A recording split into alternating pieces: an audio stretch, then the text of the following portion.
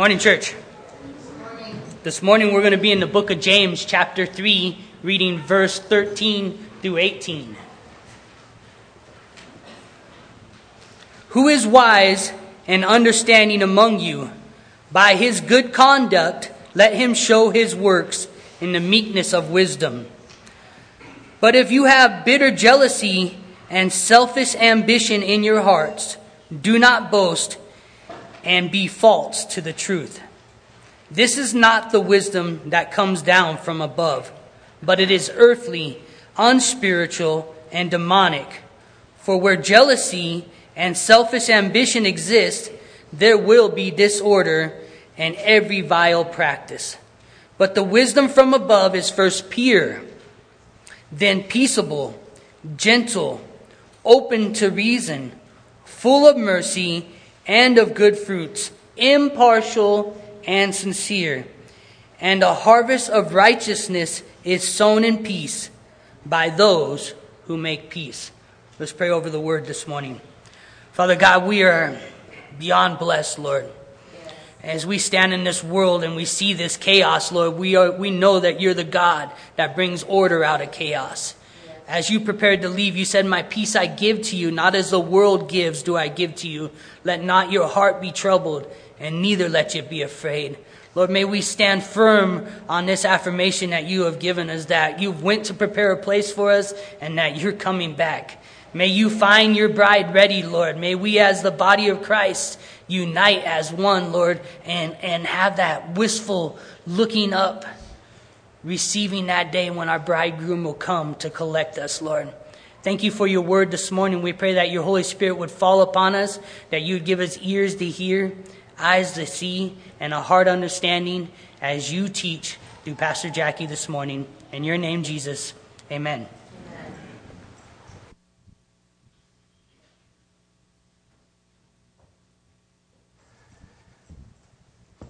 Well, this morning, as we continue our journey through the general epistle of James, we want to be reminded. Sometimes when we go through a book, it takes me a long time. Sorry. And we break up pieces and we start to lose connection, the connectivity. This is all one letter. We take 5 verses at a time and study it, but that's not how we read letters, right? Most of the time somebody writes us a letter, how do we read it? The whole thing, right? So we don't want to lose the way that it all connects. Remember that he began by calling out the brothers, count it all joy. And remember that we said that the way that we're able to do that, to count it all joy, is to recognize that the fullness of joy is in the presence of God. Amen. So the call from James is, we need, and here I really want you to kind of grasp this, we need to understand what James is saying is don't let your relationship with God just be words only. It's easy to say, I count it all as joy. How do I know you count it all as joy? Is that something I can see? Can I see that in your life? Do you trust me? Did you guys see, anybody ever look on Facebook? You don't want to confess that in church? Kathy put a thing up on Facebook. Did anybody see it? Of the 2 dogs? The one that's all happy, and then the other one, and she said, this is me and my husband when we wake up in the morning. And you have one happy dog sitting there just looking out the window, and then you have this other one that looks like somebody just beat the snot out of it, trying to lift its head. Its eyes are all pointed the wrong way. Trust me, if I'm not joyful, it's not something you can fake, is it? So here's the call. Count it all joy, brethren. You're going to have problems in your life. That's the beginning of the book. The book does not promise us if we come to Christ and we surrender our life to Christ, everything in our life is always going to be smooth like we want it. So he starts it with this. Be led out with joy. How do we do that? We find it in the presence of God. And when we're in the presence of God, we can have fullness of joy. So we come out. We want to be led out by him, following him, entering into our trials, recognizing that there's a purpose in our trials. Right? Does that not give you hope? It gives me hope to know that all my broken heart, all my frustration and anger and struggle for life counts for something to God. And it's doing something. Something is being accomplished in it. It's not just emptiness. I don't know how you go through life with the belief that life is just a series of random occurrences that you're trying to survive. That's not my world. My world is not like that. My world is orchestrated by a God in heaven. And there's a purpose. That's what he tells me in that first chapter. There's a purpose to your suffering. Yes. It's not empty.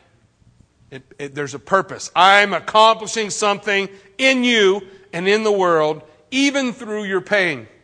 Then he says, if any of you lacks wisdom. Is there anybody here who has ever lacked wisdom? Wants to admit it in church in front of people? He says, if any of you lacks wisdom, then let him ask of God, who gives, right? So he's saying, look, God's not holding it back.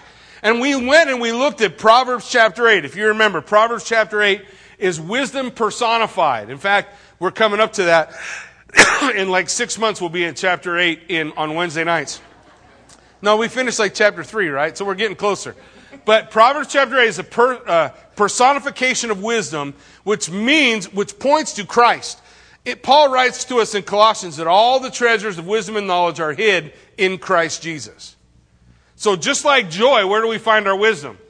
In Christ. Now I can say I'm a follower of Christ, but is there something I can see as a result? Is it only words, or is there something? Is there joy that comes from being in the presence of God?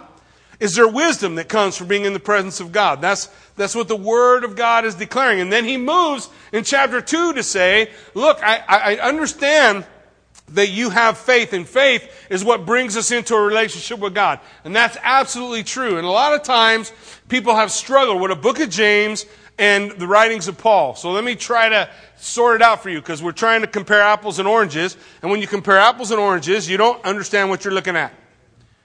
So Paul is writing about our standing. What do I mean by it? He is writing about our position. If you have faith in Jesus Christ, you are righteous. Declared. That's what the Bible declares in the book of Romans. You are declared righteous by God. That's your standing. That is not your state.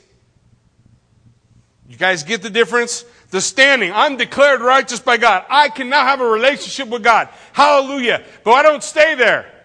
Because my standing is, I tend to be a knucklehead. So James is dealing with my standing. What's my standing? My standing is, don't let your relationship with God just be words. Let your relationship with God be more than that. Let it be real. Let the power of God work in your life.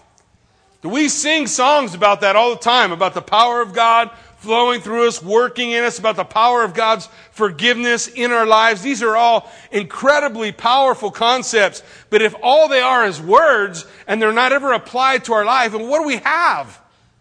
We have a little bit of a warm, fuzzy feeling when we sing it. But the reality is so much better than that. And that's what James is calling us to, the reality.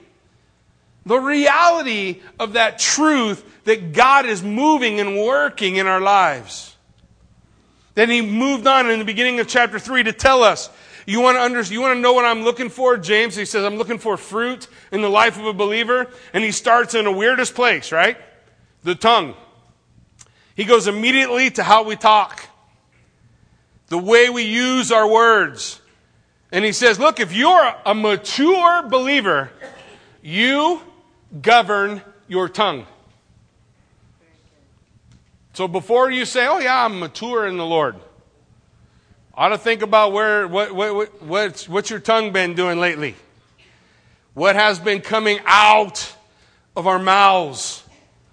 He's calling us to control that. And as we come to this section of chapter 3, it's still the same call. Look at what he says in verse 13. He says, who is wise and understanding among you? He's just finishing up talking about the tongue. So who is wise? Now we said if anybody lacks wisdom, where do we get it? From Jesus, right? Jesus, all the treasures of wisdom and knowledge are in him. So I've got a relationship with Christ. If my standing is in Christ, then I ought to be showing forth the characteristics of the one in whom I stand. Amen. Right? If my position is in Christ, my life ought to look like it. Come on, let's simplify it. So, just in case that's over your head, if I say I have got signed by I don't know where they're at now. Are the Rams back in LA? Anybody know? So that's where they were when I was a kid, so it's one of the only teams I can think of. I burned all my Rams stuff when they left, so I don't really like them. But anyways, if I said to you, I got signed by the LA Rams, and then Sunday when you know the Rams are playing, I'm hanging out with you across the street at Arctic Circle, is my position real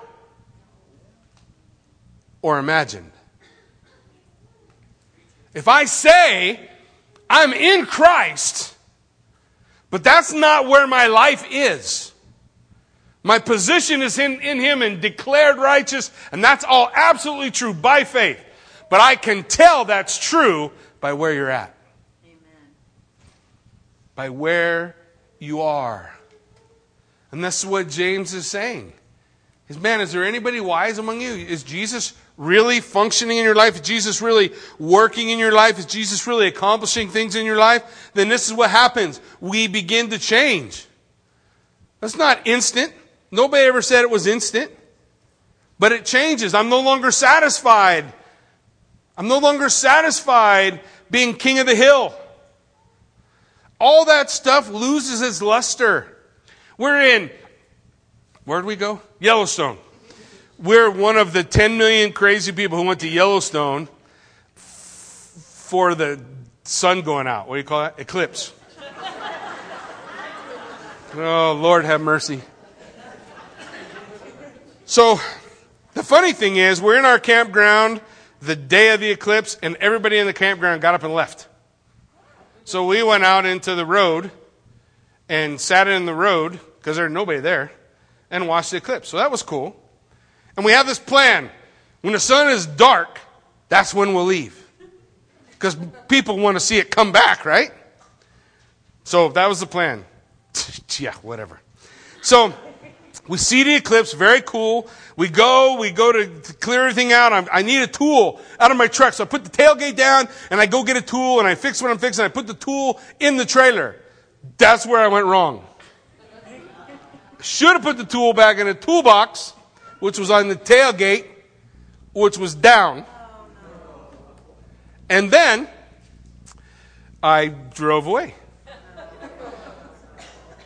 Maybe 5 seconds before I hear this really horrific crunching sound.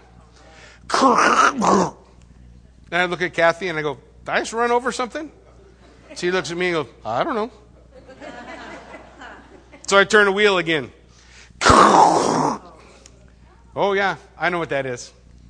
Tailgate. My tailgate looks like a slinky. All crunched and smashed. On a new truck that I've already had to fix twice. My wife's not so good at driving it over bridges, let's just say. So, I have decided God has been trying to tell me something. Jackie, you can't have nice stuff. So, we got to scratch it. But the point is, the reality is, that stuff really doesn't make me crazy. Because it doesn't have the same luster it did once upon a time. Because my life with Christ has made all those other things that used to glisten a little duller. So that I realize they're good. It's good stuff. It's okay to have good stuff. As long as your good stuff doesn't have you. We don't want to be possessed by our possessions. We want to understand, okay, what does it look? What does the conduct of a wise man rightly reflecting in his life the characteristics of his God and King? Because I'm in Christ, and Christ is wisdom. So there should be an attitude of wisdom that flows from my. What's that look like? That's what these several verses are about. What does that look like? What does it act like? What does it smell like? What is it all about? So he begins first with the conduct. What's the conduct of the wise man? That's verse 13. Look at it. Who is wise and understanding among you? By his good conduct, let him show his works in the meekness of wisdom. In the meekness of wisdom. So he begins. Who is wise among you? So it sounds like there's a problem, right? Like, where's wisdom? Where is wisdom at in our lives? Where is wisdom from? Where does it come from? We say in James 1:5, right? We talked about, if any of you lacks wisdom, let him ask God, who gives generously to all without reproach, and it will be given to him. Wisdom coming from Jesus Christ. Not only is he saying, where is wisdom, but also where is understanding? Wisdom is this thing, this gift given to us by the Lord. Understanding is using it. Right? It's one thing to know how to do something, another thing to do it, how you're supposed to do it. Yeah? I know the theory of it, now I know the reality of it. I want to be able to do what it is that I see. So he says, what's the practice then? The man who has wisdom, his conduct, where do we get it? From Jesus Christ. Okay. Then we say, what's next? The practice. Let him show. Words are cheap. Let him show by his good conduct. Let him show. It should shine out of our life. It should come forth from inside of us, this reality of Jesus Christ inside of us. And the reality is, guys, listen, in this verse, in verse 13, where it says, let him show, it's an imperative. So for you guys who are not majors in English, that means it's a command. It's a thou shalt. Thou shalt show forth the wisdom. If you're a wise man, you shall show forth that wisdom. What's the source? Where are we going to see this wisdom? Where are we going to see evidence of this wisdom in your life? What's the next phrase? Out of his good conduct, right? It comes out of how we live our lives. It's shining forth. By his good conduct, let him show his works. The fruitfulness of the wisdom that's in our life should come shining through our life. Should come shining through who we are and what we are about. So we should see this coming out. And what we want to understand is it's observable. It's observable. Just like I told you, none of you guys would fall for the deal if I said, I got signed by the Los Angeles Rams. Because in the middle of football season, I'll still be here, be fat and sloppy, and you know I can't play for them. So you're not going to buy it. We do it every day. We see that reality in the circumstances of life. But we are hesitant to say that's the same in our relationship with Jesus Christ. We are willing to say, well, it's by faith, which is absolutely true. That's my standing. I'm talking about the truth of your standing. The truth of your standing in Christ should be evident in your life. Should shine forth. It should be observable. We should see the effects, the fingerprints. Or like this, actions speak louder than words, right? Can we all relate to that? Actions speak louder than words. Ladies, how many times you had a guy say, I love you, it was a lie? Yeah, you know. I knew Carol would have a number. We understand. In our lives, we have seen the reality of what I'm talking about. We've seen the reality of it. So when we look here, we understand. What's he laying out for us in the beginning? What's the conduct of a wise man? You ought to be able to see it in his life. You ought to be able to see the effects. Let him show it in his works, but there's a way we're supposed to show it. There's a way we're supposed to show it. How are we supposed to show it? With meekness. Right? You guys see that? At the end of the verse, look what it says. By his good conduct, let him show his works in the meekness of wisdom. Now, what is that all about? We know that Jesus told this, guys, when we look in Matthew 11:28. Jesus said, come unto me, all you who labor and are heavy laden, and I will give you rest. Take my yoke upon you and learn from me, for I am, see that word, gentle? I am gentle, so same word. I am meek. The meekness of Christ. That's the example. Now, we already said, if there are characteristics of the God in whom we stand, then the reality of us standing in Him should shine forth in our life. If one of those things is meekness, shouldn't that be evident as well?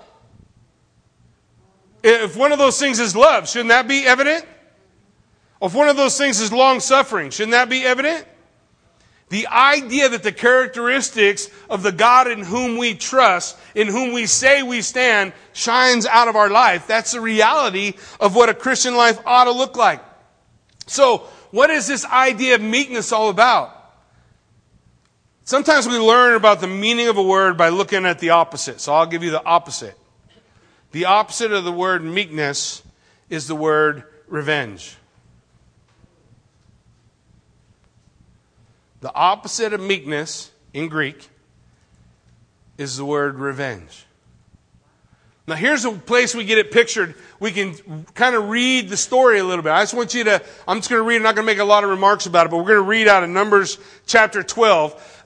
Because the scripture tells us in the Old Testament, there's one guy who was meeker than everybody else. You know who the scripture says that was? Moses. Moses was the meekest man. Jesus even declares it. Well, let's look at Numbers 12. Miriam and Aaron spoke against Moses. So we got a group of people backbiting against Moses. Because of the Cushite woman whom he married. They didn't like the woman he married. Now, don't make this all weird. You guys all know there's been conversations like this that you know of. Two people that know somebody else, I like him, but I don't like his wife. The Bible's not all that different and weird. That's what's going on. And they said, has the Lord indeed only spoken through Moses? I mean, Moses isn't that special. Has he not spoken through us also? What's the next phrase? And the Lord heard it. Are you aware of that? Remember, we were talking about the tongue in chapter 3. We should be able to control our tongue and what we say with our tongue. Well, here's what it says. It doesn't say Moses complained to God about what they said. It doesn't say Moses got a bunch of people together and said, these people are talking about me. It said, the Lord heard it. God heard. What does he do? It says, and the Lord heard it. Now the man Moses was very meek, more than all the people who are on the face of the earth. It's a pretty good example of meekness. And suddenly the Lord said to Moses, to Aaron, to Miriam, come out, you three, to the tent of meeting. And the three of them came out. And the Lord came down in a pillar of cloud and stood in the entrance of the tent and called Aaron and Miriam, and they both came forward. And he said, hear my words. If there is a prophet among you, I, the Lord, make myself known to him in a vision. I speak with him in a dream. But that's not so with my servant Moses. He is faithful in all my house. With him I speak mouth to mouth, clearly, not in riddles, and he beholds the form of the Lord. Why then were you not afraid to speak against my servant Moses? Now, would you be a little uptight by that? He said, why? God is saying to them, why do you think you could talk to Moses? Me and Moses talk face to face. Why weren't you afraid? The book of Proverbs says the fear of the Lord is the beginning of wisdom. Oh, why were you afraid? Why weren't you afraid? Oh, because they weren't really focused on what they ought to be focused on. So it says, the anger of the Lord was kindled against them. And he departed. And when the cloud removed from over the tent, behold, Miriam was leprous like snow. And Aaron turned toward Miriam, and behold, she was leprous. And Aaron said to Moses, oh, my Lord, do not punish us because we have done foolishly and have sinned. Let her not be as one dead, whose flesh is half eaten away when he comes out to his mother's womb. And Moses cried to the Lord. Who cried to the Lord? The guy that they were bashing? He cried to the Lord for him. He said, oh, my Lord, God, please heal her, please. The Lord said to Moses, if her father had spit in her face, would she not be shamed for 7 days? So, let her be shut outside the camp 7 days, and then she can be brought in again. So, her leprosy goes away. She enters back in to the right kind of relationship. What is it I'm describing? What meekness looks like. You see how Moses behaved? Yeah, he prayed for the ones who were talking about him. Yeah? He prayed for him. Who was Moses' defense? Did Moses have to defend himself? Who was Moses' defense? The Lord. Can we learn from that? Can we allow the Lord to be our defense? Can we say, nope, God's my defense? You know, trust me, whatever you think, whatever things you may be struggling with, God cares more about it than you do. And this might be something you don't know. God is able. He's able to raise up kings and take down kingdoms. He is able to both give you what you desire and say no. He is able. And He is in control. He is in charge. For us who declare ourselves as believers, I'm a Christian. We sang a song earlier, The Lion and the Lamb, every knee will bow. You know whose knees first? Mine. I bow a knee. Jesus Christ is my King. How does He know that's real? How does He know the words from my lips is really who I am? Because I follow Him. He's the King. I follow Him. That's what makes Him my King. That's what makes Him my King. We sing every knee will bow. That should be the truth and the reality of our life, right? Every knee will bow. So we want to, as we look at this wisdom being expressed in our life, which is one of the fruits of seeing Jesus Christ working in our life, but it comes out of our life in meekness. Meaning, I'm trusting God in my circumstances, even though my circumstances just not quite what I want it to be. I'd like it to be a little different than this. I don't always understand what God's doing. Do you?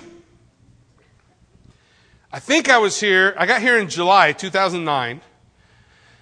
So in September of 2009, God hit me with a meat truck and obliterated the Harley I rode up here from California. And my wife looked at me with those sad puppy dog eyes. Guys, you ever seen that before? And she said, Can we not get another bike? And I love my wife, so I said, yep, we cannot get another bike. So I didn't have another bike till last year. I went from 2009 till, what was last year, 2016? So 2016, I had a dream. And in my dream, I was riding a bike, and I woke up, and I was so happy.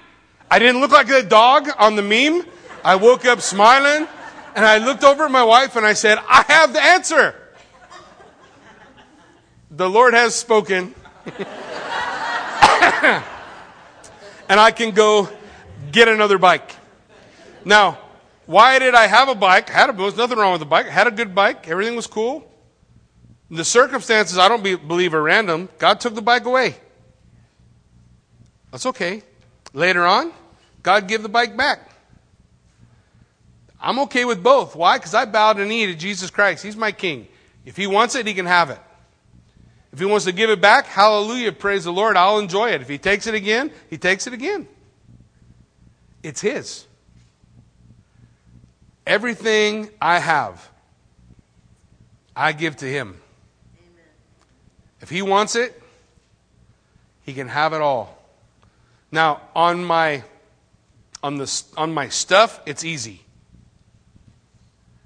When it becomes a person, that's hard. Right?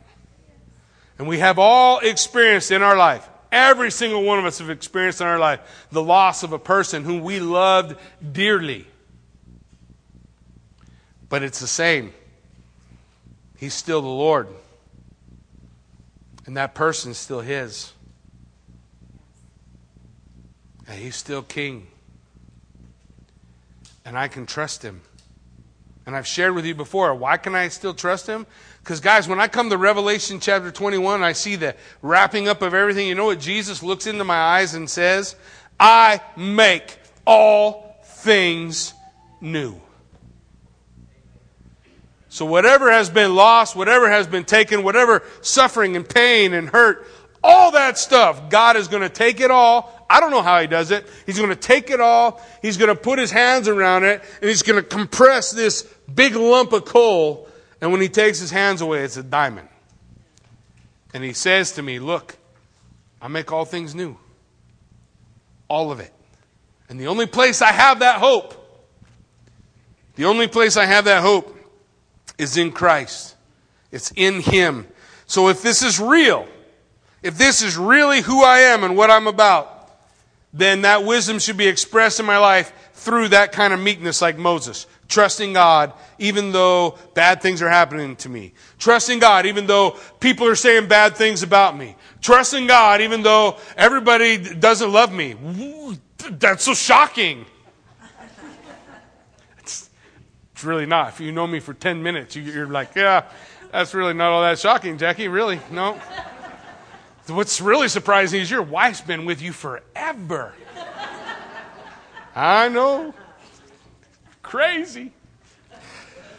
The good things that God gives us. So what's the imperative? The command. A command we can hold on to. God wants us to let this wisdom shine through us. That wisdom shines through us in meekness. In the example of meekness we see in the life of Moses. But there's some way, something I need that helps me, that equips me for that.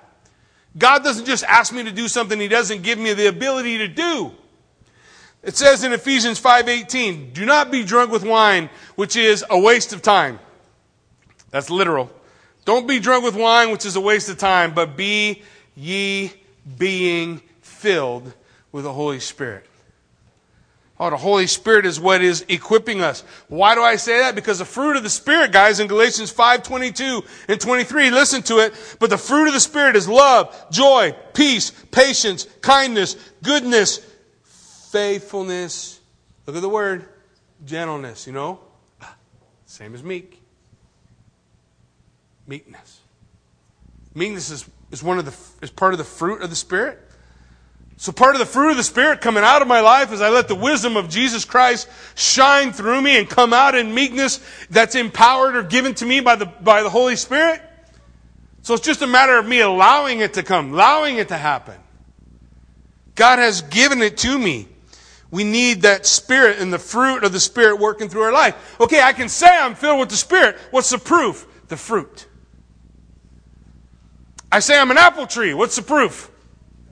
Apple. If I say I'm a lemon tree, what's the proof? I got lemons. If I say I'm a grapevine and I got grapefruit, something's wrong, right? Those aren't the same things. So we look here, we see being filled with the Spirit, part of the fruit of the Spirit is love, right? That shines forth in our life this way through joy, peace, patience, kindness, goodness, faithfulness, gentleness, self-control, against which there is no law. The idea that that's the fruit of the reality that my life is surrendered to the Spirit. Now, a lot of people tell you a lot of different things. Here's a proof you have the Holy Spirit. You speak in tongues. Anybody can speak in tongues. Anybody. You can't fake this stuff. You hear me? You can't fake love, joy, patience. You can't fake meekness. That's the reality, the truth that God is within us. Look what James told us in verse 21, guys. He said, therefore, put away all filthiness and the rampant wickedness and receive with meekness the implanted word of God, which is able to save your soul. So how are we supposed to receive the word of God? Meekness. Oh, listen to that. I receive the word of God. How? With meekness. I need to receive the word of God with meekness. Man, every once in a while, we got to get away, right? You guys ever feel that way? I feel that way too. I know sometimes it bugs people. Sorry. Sorry, not sorry. Is that how you're supposed to do it? So we go to Yellowstone. We shared a little bit about it, and it was a really cool time. And part of that is I just got to get the juices flowing every once in a while again, And sometimes the way to get the juices flowing in my life is to get quiet. And if I stay here, it's not quiet. It's a lot of things, but quiet is not one of them. So I'm up there, and often in my life, God has spoken to me in dreams. I wake up and I just know that was a God thing, Sometimes I can't remember them. Or I'll wake up and I'll think, wow, that was really cool. I want to remember that. And I go back to sleep. Does that ever happen to you guys? And you wake up and I can't remember? I remember it was really cool. So I was telling Kathy about that. She said, well, you know, when that happens, she picks up her phone and tells it to her phone. And then her phone, but that's way too many steps for me. So I have this cool dream. And I wake up and I get up. And I went and grabbed, she had her computer she had brought to do some women's retreat stuff. And I popped the computer up. I don't even know what time, crazy. Dark 30. I got the computer open. And Kathy's like, what are you doing? And I was like, I had a dream and I got to write it down. So you guys get to hear about it. So I have this thing, just the reality of God speaking to me. And it's about the idea of receiving the Word of God in meekness. Receiving the Word of God. In other words, allowing the Word of God to be authoritative in your life. Bowing your knee to what the Word of God says. Right? If He's my King, and these are His commandments, where's the reality of that? How do you see it? The way I live my life, right? What I do with my life? Anyway, here's the dream. I have a dream. It's like watching a movie. I don't know if you guys have dreams like that. And I know the dude in my dream is me, but it's not me. It's like Kevin Costner. We'll say it's Kevin Costner. But I know it's really me. And they're at a pool and there's a baptism that's going to happen and I'm getting baptized. And so I go in the water. Now, one of my most favorite things to do in the water is just to sink down to the bottom and just hover there as long as I can. I just love how quiet it is. You know, you can hear your blood pumping sometimes in your ears. You guys know what I'm talking about? Just how peaceful. Just float, nothing, no crazy guys jumping on your head or trying to drown you. Just sitting there. So I'm doing that, right? I'm doing that. And then the next scene's not that anymore. It's me out of the water and two guys taking me, I'm pretty sure, to a loony bin. And the whole time they're taking me, I'm screaming, I don't want to die, I don't want to die, I don't want to die. And then there's a narrator over the dream. Just go with me. There's a narrator. There's a narrator in the dream. Here's what he says. Did you die in the water? And it was like somebody shine a bright light in my face and all these concepts just start bouncing off of my head like boom, boom, boom, boom in my brain just from this phrase. So I wake up and that's the first thing I write down. Did you die in the water? Got to get that down. Did I die in the water? Because, and like I said, it was just going off and hopefully I can make it make sense to you like it makes sense in my head. But I think about the rich young ruler. You guys remember the story about him in Mark? And he comes to Jesus. He says, Lord, what must I do to inherit eternal life? And Jesus said, you know, you've read the word. Do what it says. What does the word say? Do not steal, do not commit adultery, right? You guys remember? And the rich young ruler looks at him and says, Lord, I've done all those since my youth. And then he says this, what else do I lack? In the next phrase in Mark, he says, and Jesus looked at him and loved him. John 3:16 says, God so loved the world that He gave. So you and I could have what we don't have. It's the same way that Jesus looks at the rich young ruler. He loved him, so He does for him what He does for every one of us. This is what He said. Now, these aren't the words He said, but this is what He said.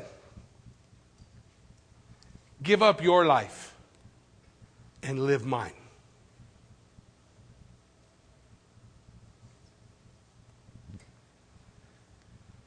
Are you willing to die to your own desires, to your own life, to your own plans, to the way you think your life should all work out? Are you willing to take all of that and sell it for an old rugged cross?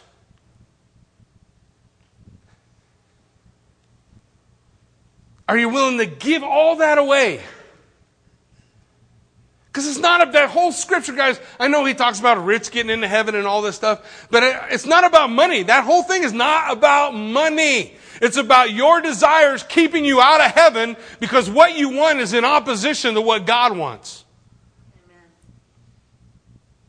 Amen.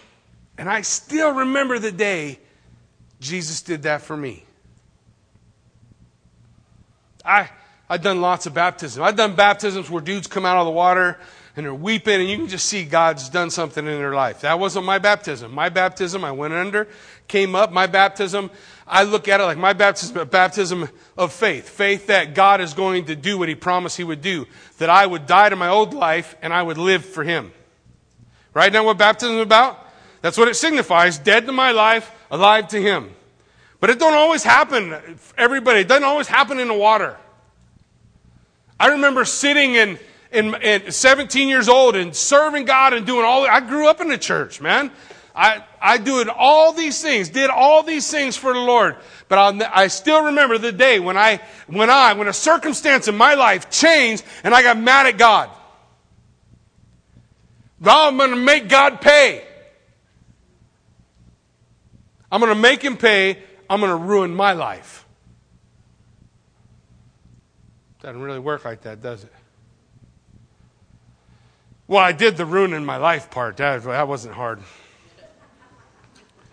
And I ruined my wife's life, and I ruined my kids' lives. And there was a day in North Carolina, Jacksonville, Midway Park, in a trailer. I don't think I'll ever forget it, but I'm on my knees in front of this. The decorations were horrible in that trailer. I'm on my knees in front of the couch, and I said to God, I'm looking at my life, and literally, my life is a pile of ash. I got nothing. I got a broken marriage, a wife who has no business staying with me, a baby who could die at any minute, all because of choices of my life. All because I was mad at God. All because when God said to me, Jackie, take all your goods and sell them. Give them to the poor. Get rid of all your dreams. You come follow me. And when that road was different than what I thought it should be, forget this. I still remember. I'm so thankful that Jesus looked at me and loved me enough to show me. Because what Jesus did for the rich young ruler is show him what he lacked. That's loving.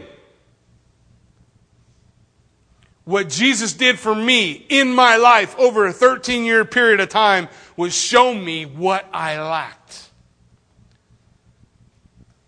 So in a trailer in the middle of nowhere in North Carolina, I bowed my knee to my King.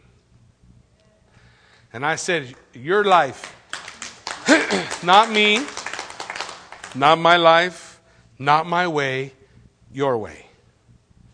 And my life was a big honking mess at the time. Some people say my life's still a big honking mess. But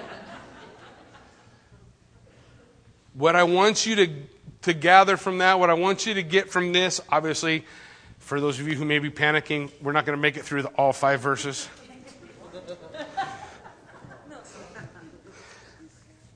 But I'll just add it to next week, and we'll see what we do.